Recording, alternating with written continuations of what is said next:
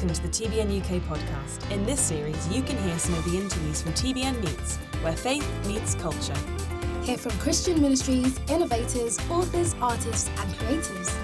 Enjoy.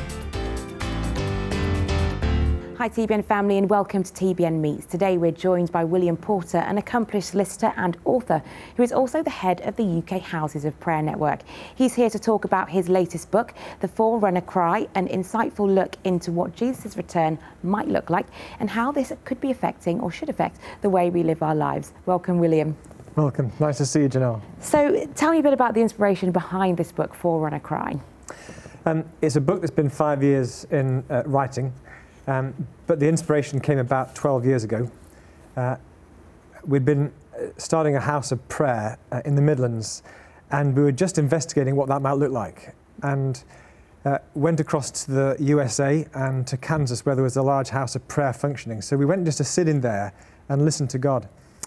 And as I was sat in the prayer room, all the hopes of revival that we've been praying for years, I felt as though God gave me a download, as though what we've been praying for and working towards in prayer times is not just another move of the Holy Spirit to get us over a church decline or just something just for this generation, but it was the last move of God before Jesus returns.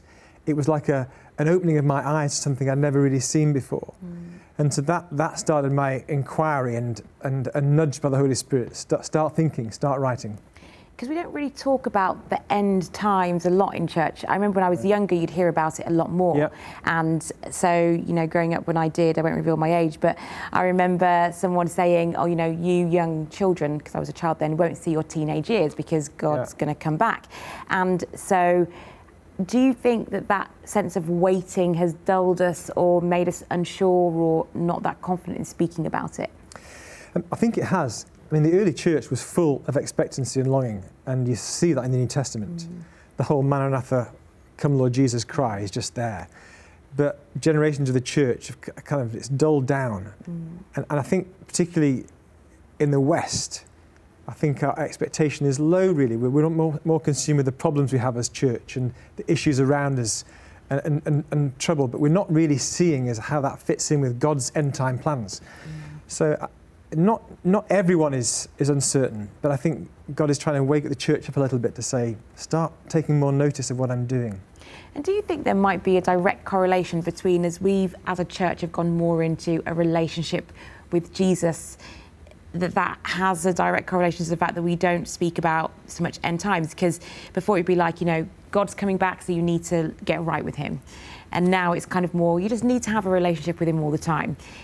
Are the two linked or can they be mutually exclusive? I think obviously that the personal relationship with Jesus is what sustains us through our life. But the Christian story has a beginning, a middle and the end. And sometimes we're more conditioned by the culture around us. And we have almost forgotten the end of the story. Yeah. So yes, we believe that God created the world, believe that Jesus came and died for the sins of the world and rose again.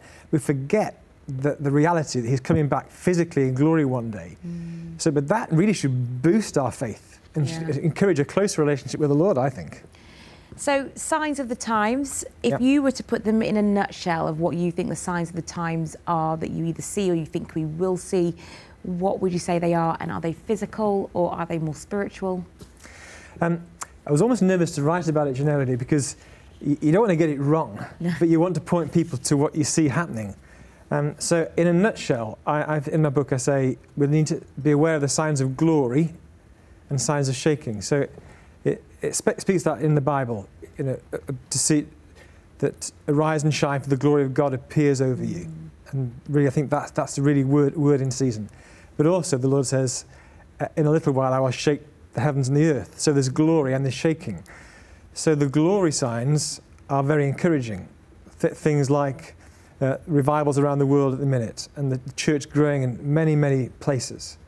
People coming to faith in hundreds of thousands. The Jewish people starting to wake up to the Messiah.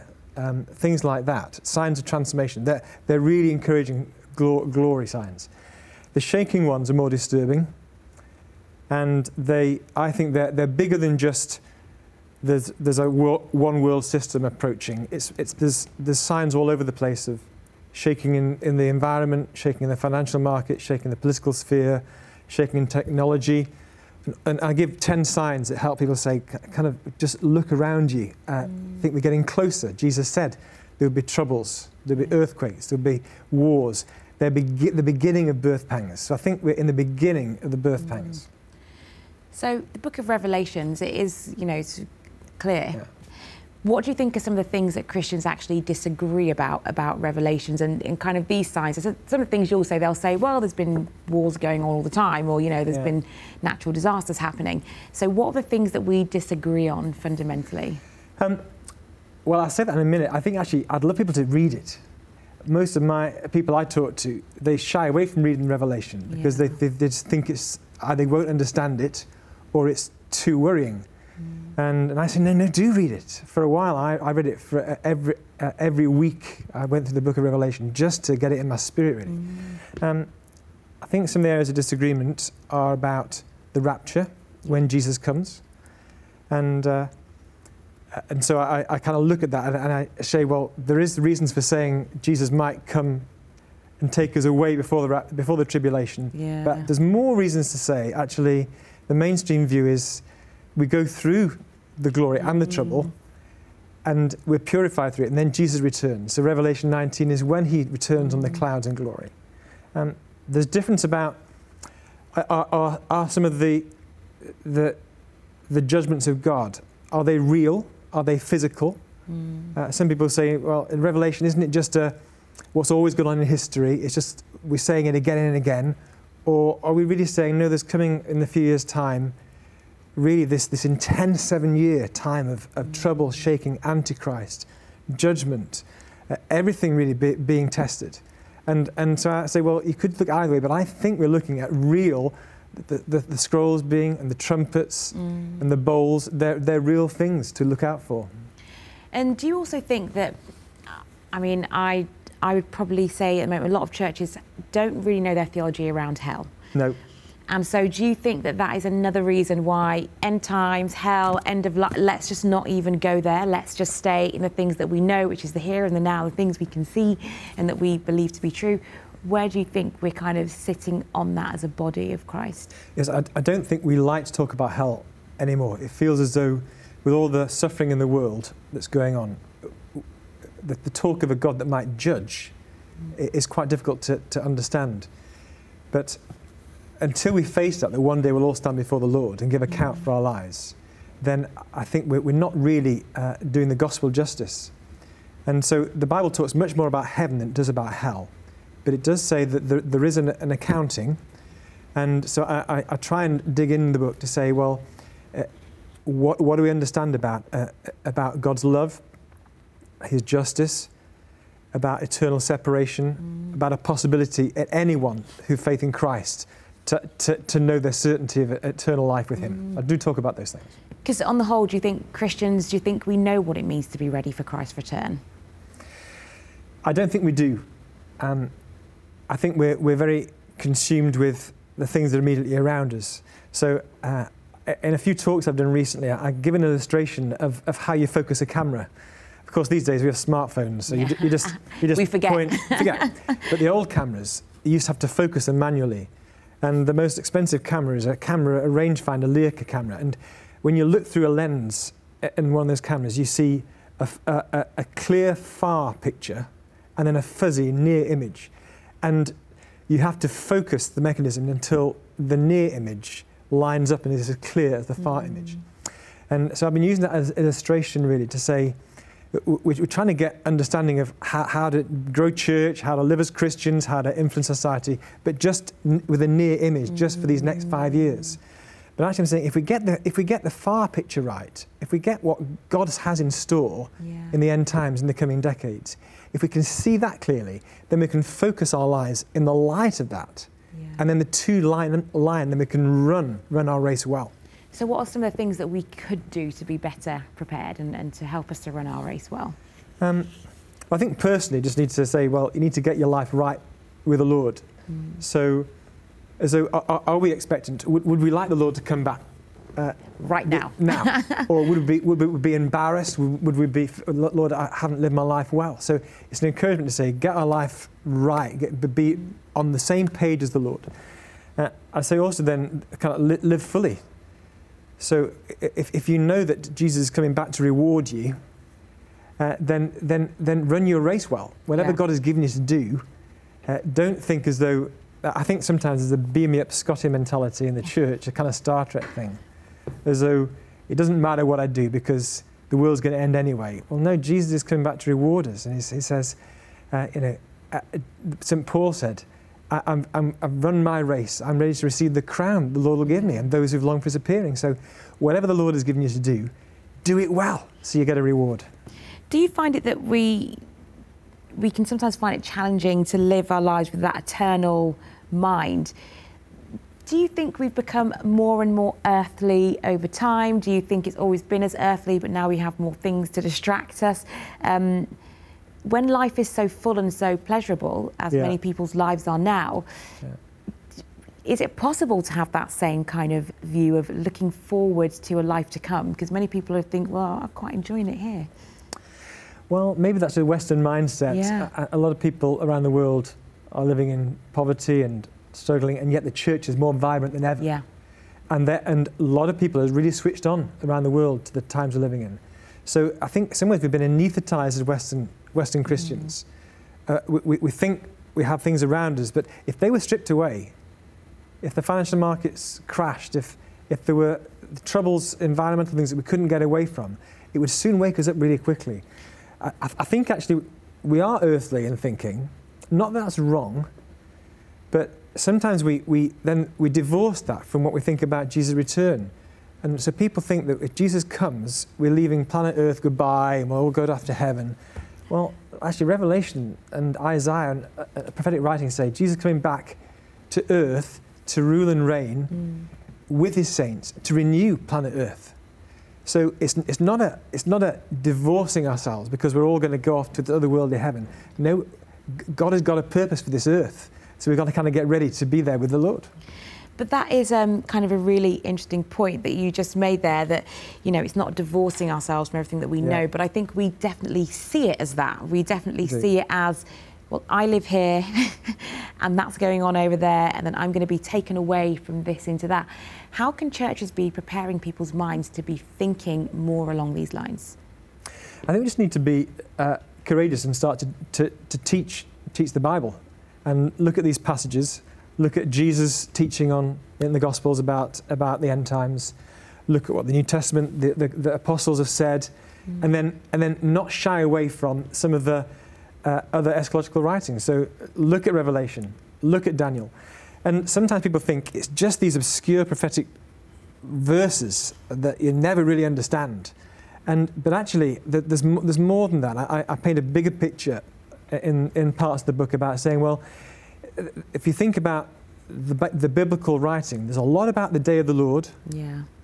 There's a lot about hope, and hope actually is the biggest end times word. Yeah. So it's written much more through the Bible than we think it is. So I think just start to teach biblically, and then let the Lord add understanding to it. And it's also interesting what you say about it being slightly different here in the Western world or in the global north as it is in the global south. I distinctly remember going to Malawi on a trip, and when I went into a church and heard the singing, every time I went into a church and heard the singing, I couldn't stop crying, because you can just feel their deep sense of spirituality, in that sense of reliance on God, and He is their daily bread. And some of them, as the lady said to me, you know, they're going home, they don't know what they're going to eat today, but they have come and they've worshipped, they give God everything, whereas we have everything. Do you think that we really have taken that God in us to be kind of not gods in our own mind, but we really feel like we're actually in control of our destiny, and where does God fit into that big picture? I think we do, Janelle, and there is this cry, "Come, Lord Jesus."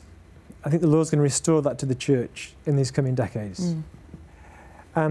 We don't pray that, cry it, because we think we're okay, we can sort our issues out. Maybe we've lulled ourselves thinking, if we do well enough as a church, we can sort the world out. Yeah. But actually, I think we're realising we can't. It's only an act of God, really, only the Lord returning that can sort the mess out. And so when we come to that realization, then I think we start to have that cry in our spirit, Jesus, we want you to come. It's in the Romans 8, this groaning of creation, that we groan with expectation. And Paul says we groan in expectation for the full redemption of our bodies, meaning we're looking for that day when he will split the skies, we will receive a resurrected body, and he will work out the problems of the world. So that's the cry, and I think God's going to give us that back, really. And it's really interesting when we begin to really think about eternity, because even our attitude to death has probably changed in that people don't want to die. Yeah. They don't want to leave here. Yeah. Whereas before, I definitely know my grandma's generation had a longing to go and be with Jesus. You know, they're kind of like, take me home. And they used to sing songs about it, you know, and bound for the land of Canaan and all those songs. We don't really sing those songs anymore. Is there something that's just really feeding and driving all of this thinking really maybe away from eternity? Well, certainly modern science isn't helping, and the whole secular mindset that we've bought into, thinking evolution and universe is expanding, never going to end. You know, we're not thinking biblically enough, because that's not the biblical story. So I love the fact that when people died, they used to have on their gravestones, resurgam, I will rise. Yeah. That used to be all over graveyards. And actually, I hope when I die, my wife will put that on my gravestone. So if the Lord tarries, that's our everlasting hope. So I think we need to kind of get to fresh grips with saying, well, a Christian worldview takes in the fact that the Lord has got a plan from the beginning of time to the end of time, a cosmic plan. So it doesn't just end with saving my life to make me a better person so I'll have a nice life with Jesus in eternity. It's a cosmic plan to renew the whole universe. So I think we need to expand our thinking, really. And really realise maybe our smallness, as kind of King Solomon talked about, in the expanse of time. Yeah. I think we feel very big in our own mind. Social media makes you big. It makes you the centre of a particular universe. Yeah. And actually, really, we are not. So what would you like readers to take away from this book? I think I would hope it would lead people to pray, because some of this is never thought out in a book. It's never thought out in an argument. It's really forged in a place of prayer. So personally, my understanding of the end times has really been on my knees with the Bible and reading and talking with other Christians. So I'd take it to prayer, and then I think I'd ask the Lord to give you a heart of expectation. So you change your mindset from just my life, the next 5-10 years, a good retirement plan, a nice job. It's really to bigger things. It's to God's concerns, God's plans. So prayer and expectation. I'd say, Lord, would you give us both of those? Would you give us a heart of prayer, and would you give us an expectation of the years to come and what you're about to do? And for those Christians who do really want to explore this topic further, you know, they want to talk about these things, they want to understand it. What are some good ways of kind of getting into these kind of discussions and spaces? Because sometimes people think, you know, you start discussions, let's talk about the end times, and everyone says, oh, you know, how do we make these conversations more normal and more normalised? Because we should be thinking about it as Christians. It's part of what we believe. Of course it is. I would encourage people particularly to start with Jesus' teaching and just get to grips with what he said in the Gospels, because it's the clearest teaching and nobody can argue with that. I think I'd say to people, find some like-minded believers who are interested in this. And don't worry if you disagree about everything. That's not their issue. The focus really is to say, Lord, help us be ready for what you're about to do. Yeah. So I would encourage discussion. I would encourage churches to put on some end time courses, revelation courses, and to not to be afraid for the Holy Spirit to teach you when you get together. Yeah. He's the perfect teacher. The Bible in one hand, the Holy Spirit inspiring you in the other hand. The Lord can teach us so much. I mean, I must admit, I remember watching an end times movie at church when I was quite young, and not long afterwards I woke up and my parents weren't home and their car was there. Right. And I must admit, I was terrified. I thought they'd been raptured away and that I was left behind. How can we also turn this on for younger Christians and for young people who some of these topics might seem very big, maybe potentially scary, but also them to have an understanding of how their faith is outworked to the end? Well, I think young people, this generation is a generation God has got a unique plan for. So our children, our grandchildren, I think if we don't live through it, they will certainly live through all these, the end time days, the last days. So I think God is already preparing their hearts. So I don't think we need to shield them from this. I think we need to talk through the news with them, help them to say, well, if there's troubles in the world, don't worry because God's got it in his control. To expect to see the church to really rise up in these days, and so they can be part of that and part of the answer in this world. And I think to help young people to think they could be the ones who are alive on this planet Earth on the day Jesus splits the heavens and comes back. And so they have it in their spirit now, so they can the Lord can lead them through a time of preparation for those days. And what's next from you? Any more books? Do you see a follow-up to this book? What do you think you'll do now? Well, I'd love to do a follow-up, Janelle, simply because you can't write in a little book all that the Lord is teaching you. So I'm really intrigued about what the end-time church is going to be like in these coming decades. What are the marks? How is God going to change the shape of the church, the expression of the church? So I'd love to write about that. I'd love to help people to maybe understand how to disciple their community. So people who aren't Christians, but they're worried, they're fearful. So how to begin to help them share the gospel, but help them to understand that the world isn't going to disappear in Armageddon. No, God's got a bigger plan, and you can be involved in it. So both teaching for the church and evangelistic understanding. I'd love to write about those things. Amazing. And if you could advise people who now are like, okay, I want to think more about these things, they're feeling their heart stirring, there's something for them in this, what would you say to pray for them to open up their understanding? You kind of touched on it earlier, but how to pray? Did. Well, I'd go to the very end of the Bible, and the Revelation 22:20, it says, the Spirit and the bride say, come, and they say, come, Lord Jesus.